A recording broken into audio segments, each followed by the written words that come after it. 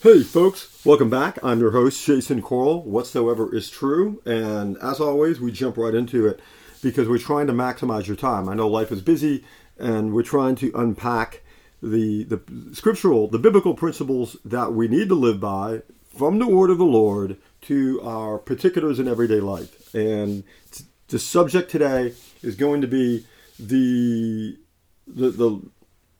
shootings last couple of weeks. We've had a couple of issues. I mean, we had a case in Atlanta about a week ago where a young man, a 21-year-old man, I think both killers have been 21 years old or thereabouts.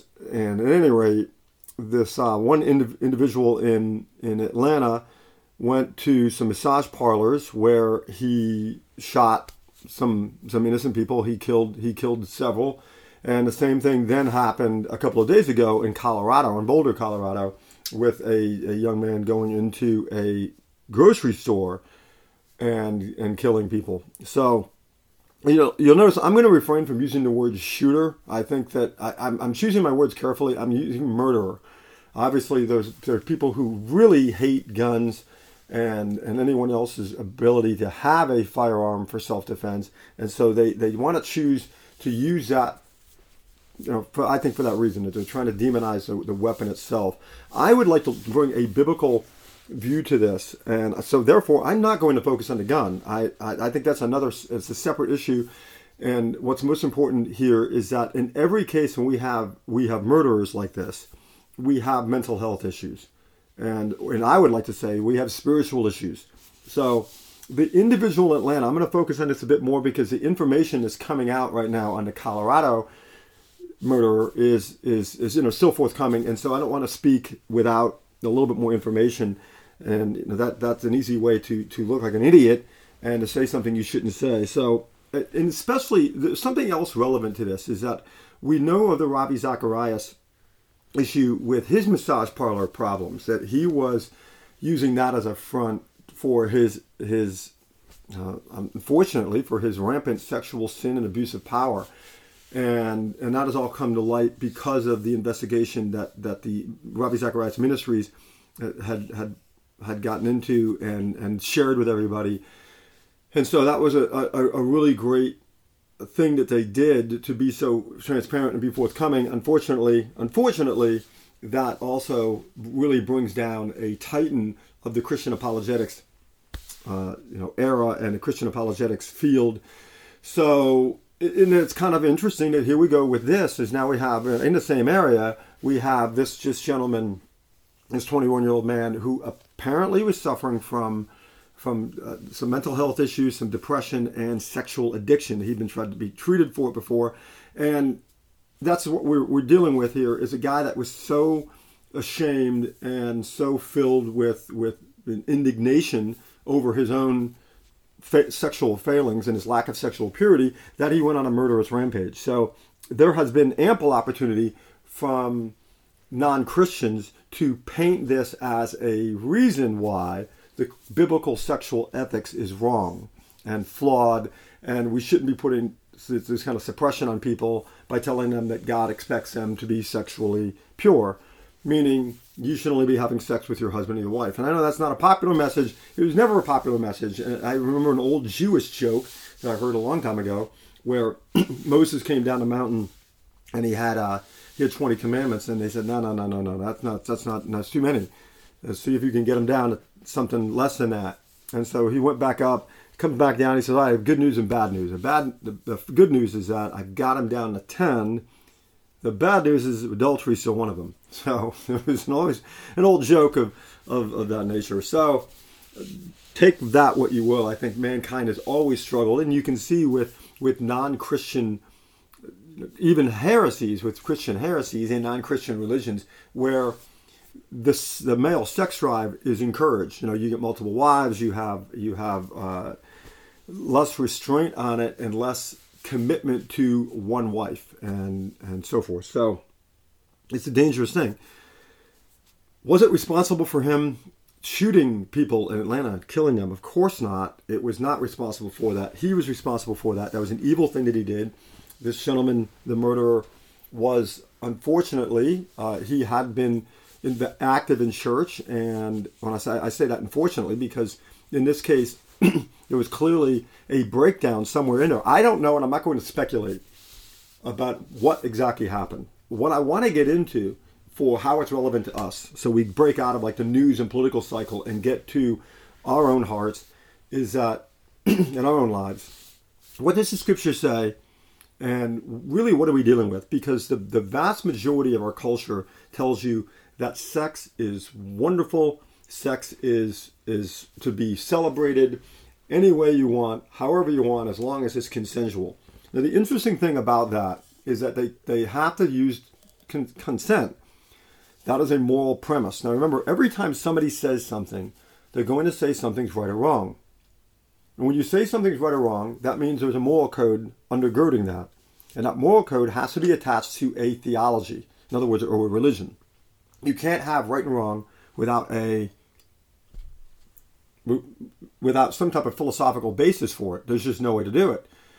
Or everything's arbitrary. So because if you come back and say, well, consent, they have to have consent. The question is, why do they have to have consent? Obviously, you're saying there's an absolute moral standard.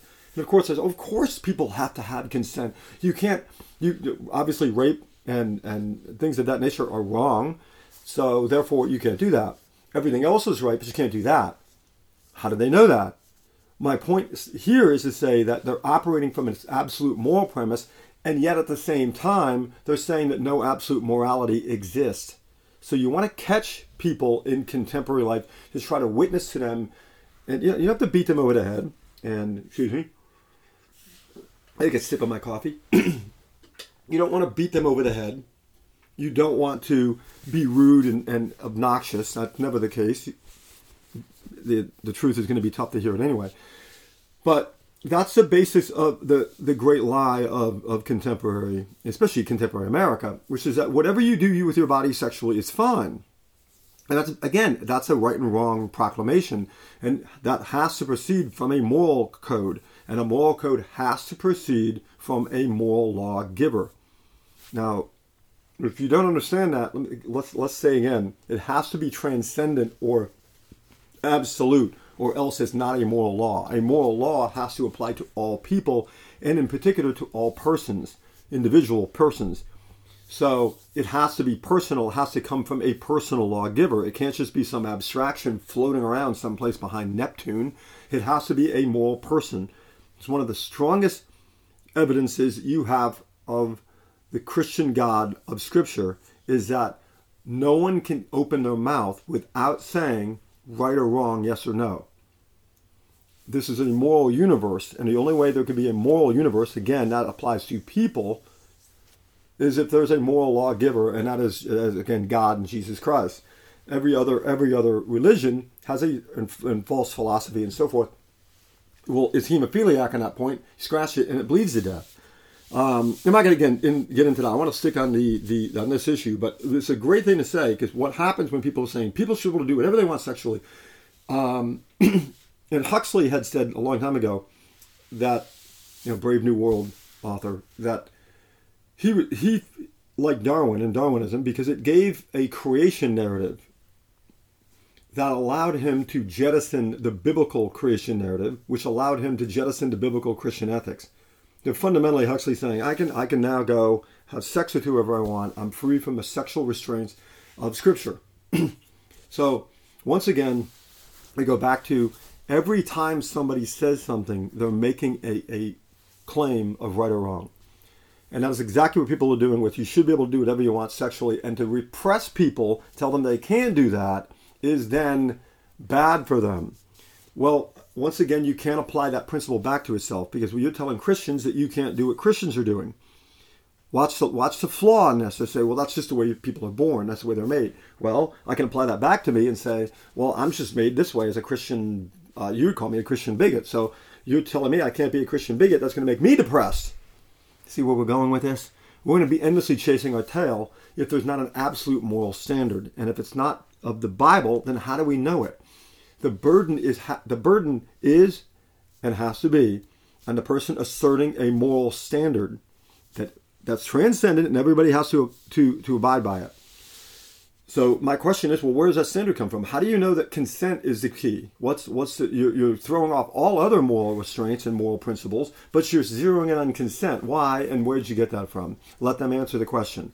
Obviously, the biblical ethic is that consent is absolutely necessary because each person is a sovereign image bearer of God, and God forbids stealing, God forbids murder, God forbids the abuse of the weak people or weaker people, and certainly he condemns rape. So you have a logical standard for that. That's not arbitrary. Now someone can come back and say, well, I don't agree with that because I don't believe in God. Then the question is, well, what do you believe in and where do you get your moral standards from? It's that simple. So follow all this. Here comes into this world that we've got so many people suffering from depression, especially young people, because they're being told that there is no absolute moral standard and they have to find the truth. And that puts an amazing amount of pressure on people. You may be unaware of this and you may be burdened by it yourself. You're being told by this culture that your happiness is your highest good. You can have it all. And there's no such thing as an absolute. Now the question is, well, how do you know that if there's no such thing as an absolute? But let's zero in. Let's get down to the ground floor. This means that any young person is being told that there are no absolutes. Their happiness is their highest good. So if you're not happy, something's wrong. If you're going through a dry period of your life, you're going through a dry spell. And again, I believe, and I've got to be careful saying this because the news is still trickling out, the Colorado murderer complaining when he was apprehended that he didn't have a girlfriend. We've seen that time and again of these young men usually are romantically frustrated.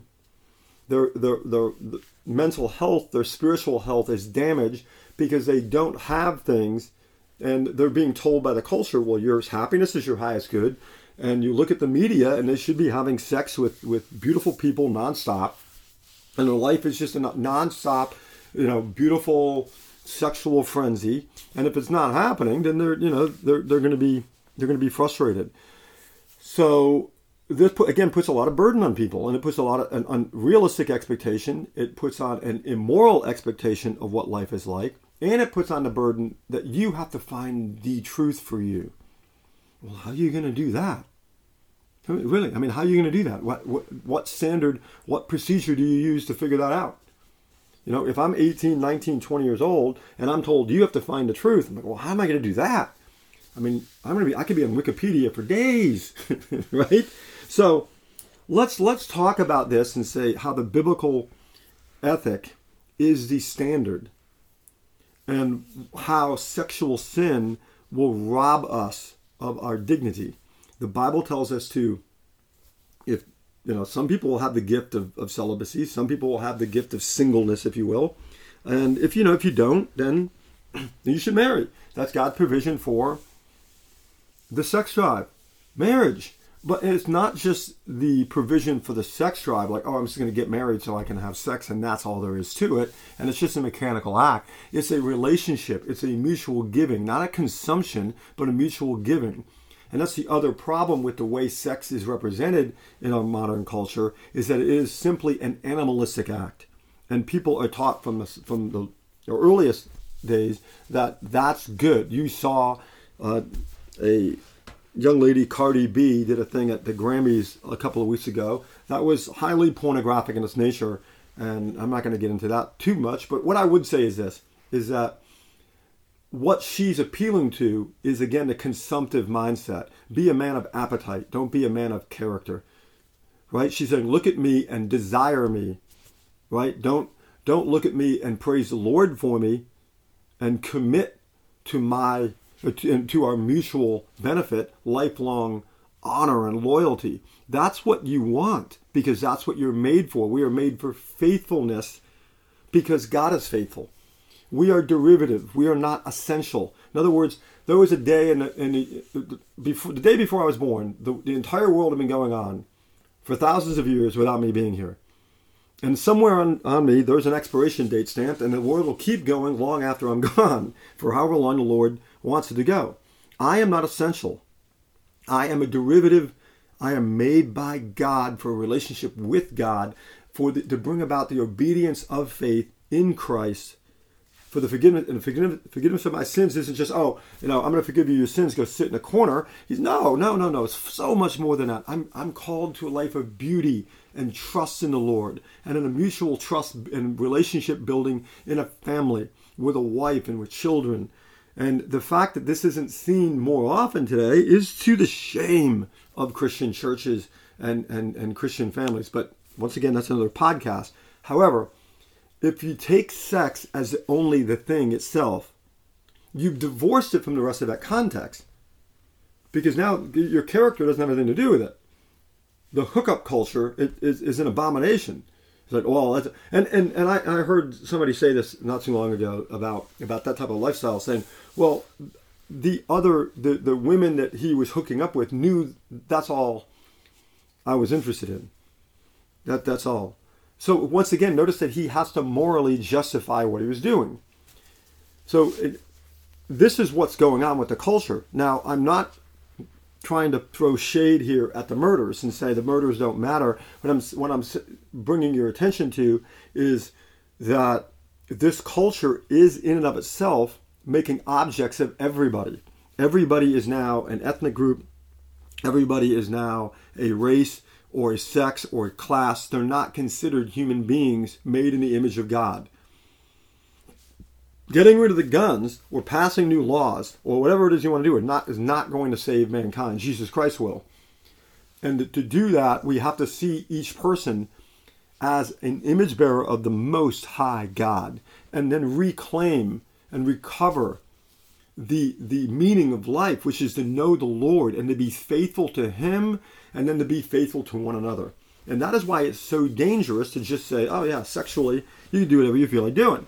No, you can't, because there's a consequence to that, because God is the ultimate standard. And God calls us to faithfulness, and that faithfulness will come out sexually. So think about this. I'm gonna read you a little bit from Proverbs. Proverbs has a lot to say about this. And if you're a young man and you're listening, I know this is, or a young woman and you're listening, this is obviously Solomon speaking with his son. And Solomon had his share of sexual issues, don't get me wrong.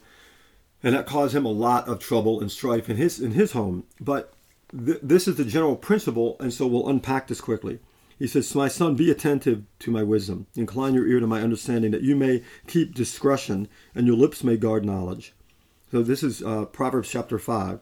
For the lips of a forbidden woman drip honey, and her speech is smoother than oil. But in the end, she is bitter as wormwood, sharp as a two-edged sword. Her feet go down to death. Her steps follow the path to Sheol. She doesn't ponder the path of life. Her ways wander, and she doesn't know it. Now, this could easily, the Bible's not picking on women. It's not saying all women. What it's saying is that a particular type of thing working out here, of the adulteress, of the seductive woman who's trying to simply appeal to the sex drive. Not, isn't this woman lovely? Wouldn't I like to commit to her? Wouldn't I like to know her in the Lord as a full and complete, wonderful, spiritual human being? And yes, of course, sex would be part of that. No, that what you get with pornography and you get with adulterous affairs, or apparently what this young man was getting and Ravi Zacharias was getting, was cheap sex. The physical act which brought shame and lies and all of that and abuse, it's always there.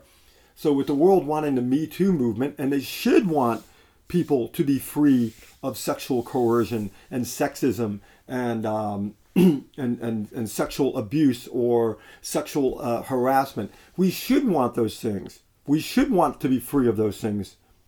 We should not want people to, and any women to be treated badly because a man has power over them. We're not going to get there, however, outside of applying biblical principles. And what's happening is that why the world says it wants those things, it continues to give us Cardi B. It continues to give us lust. Lust is not going to solve the problem by saying, oh, just give up this biblical sexual morality and everything will be kosher. So, picking up in verse 7, he says, now, O sons, listen to me, and do not depart from the words of my mouth. Keep your way far from her, and don't go near the door of her house. lest you give your honor to others and your years be merciless, your years to the merciless. Lest strangers take their fill of your strength, and your labors go to the house of a foreigner. I mean, that's pretty deep. You have to think about that. Your honor, right? Your labor, your strength. And at the end of your life, excuse me, you will groan when your flesh and body are consumed. And you say, how I hated discipline, and my heart despised reproof. I didn't listen to the voice of my teachers, or incline my ear to my instructors. I am at the brink of utter ruin in the assembled congregation. And then drink water from your own cistern, flowing water from your own well. What's that mean? What's he saying clearly is that love the wife or the husband of your marriage. That's what he's saying.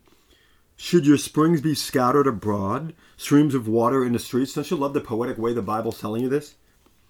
Let them be for yourself alone, and not for strangers with you. Let your fountain be blessed, and rejoice in the wife of your youth, a lovely deer, a graceful doe. Let her breasts fill you at all times with delight. Be intoxicated always in her love.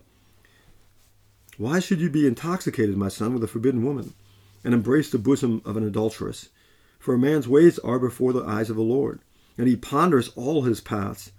The iniquities of the wicked ensnare him, and he is held fast in the cords of his sin. And here's another one. Ready? This is verse 23, chapter 5 of Proverbs. He dies for lack of discipline, and because of his great folly, he is led astray. Now, chapter 6 gets into it, chapter 7, chapter 8. I mean, Proverbs is replete with warnings against sexual sin. And as always, the biblical model is there is a blessing for obedience to the Lord, the blessing of peace and joy and unity and trust. I mean, when you look at mental illness so many times, it's people are responding to, in so many ways, a loss of trust. They have a great despair and aloneness. And a lot of the young men grow up without the unconditional love and loving discipline in the Lord that they need to become productive adults. And then so there's an agony and there's a terror of the world doesn't make sense and I'm alone in it.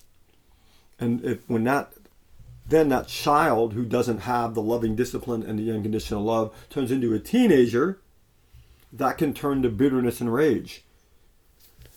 And that is why you see so many young men, and you see and we've seen this gentleman from Boulder, Colorado, is apparently a Syrian American, and so we have different races, different groups, and that's not the case. The case is the spiritual condition of mankind. We're continually flirting with meaninglessness and sexual sin. I'll put those two together again. We are continually flirting with this extraordinarily toxic mix of meaninglessness and sexual sin. And it's a surprise to me that so many young men are getting along well as it is. Okay, so hopefully I think this makes sense and shows you that if you're in that position, if you're alone, if you're struggling with sexual sin, you need to pray, you need to get some counselors, get some people that you're accountable with, and be honest.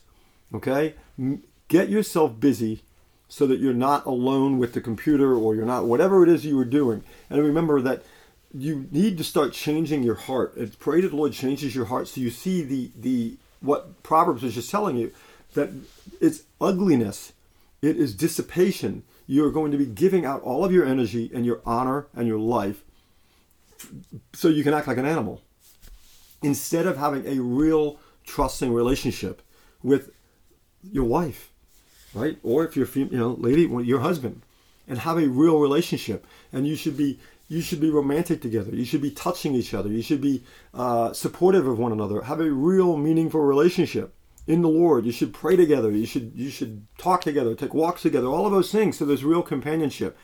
And look for that. And you can have that. And that is what the Lord wants for you. So that we grow in faithfulness. We grow in mutual submission to the Lord together in a marriage. And there you go. And that is the Lord's provision for it. the world has mainly thrown that off, and most churches are even unaware of it. And one thing they're not telling these young people is how difficult the fight you're in. I'll finish with this. If you are a young person and you're listening to this, you are not in a place where I'm in my early 50s. And when I was a young man, when I was my late teens, early 20s, and I was tempted sexually, it was fairly easy to avoid pornography because to go get it, I had to go to a seedy store someplace and face a clerk with the magazine. You've got it at your fingertips all the time. And so it's so much easier for you to just get involved with it. And it's a Proverbs is saying, it is a force. Her feet pull you down to hell. She doesn't know it either. That's what the whole verse is telling you. There's a power that the devil is using through lust that is so destructive. And people are victimized by it. That's the real victimization that's going on.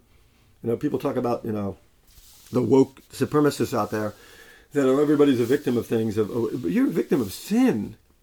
So you're in a big fight. You're not fighting a flyweight amateur fighter these days. If you're struggling with sexual sin, you're in the ring with Tyson. And so I want you to know that the Lord Jesus Christ died for your sin. And you can beat this. And the trick to it is to take it really seriously. And not to be overwhelmed with this sense of, there's no hope, or because I'm having this trouble, that means I'm not a Christian. Well, I will say this. No, generally it means you are in that regard, because you're fighting it. And like in any fight, you're gonna get banged around a little bit, and you need to be ready for that. And I think the church needs to do a better job of telling its young men and even as older men that this is a serious problem, and we shouldn't just give it short shrift because it's embarrassing or people don't want to talk about it, and that kind of thing. So remember, that's what the book of Proverbs says. Say in the word of the Lord. Be around other Christians. If you're listening to this on podcasts and you're not going out, you don't have Christian friends, get to a church, get to an activity where you're around Christian, especially Christian men that can help you, and start building up from there. All right.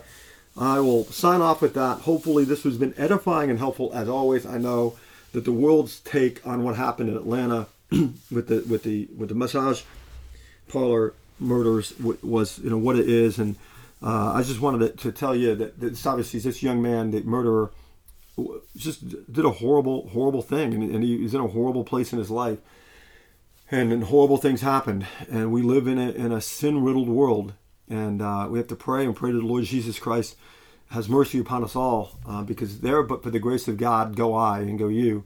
And so hopefully the word of the Lord reaches your heart, and you are built up in knowledge of the Lord through this podcast. Okay. Again, don't forget to check out the blog. It's over there at whatsoeveриstrue.com. And I'll catch you guys next time.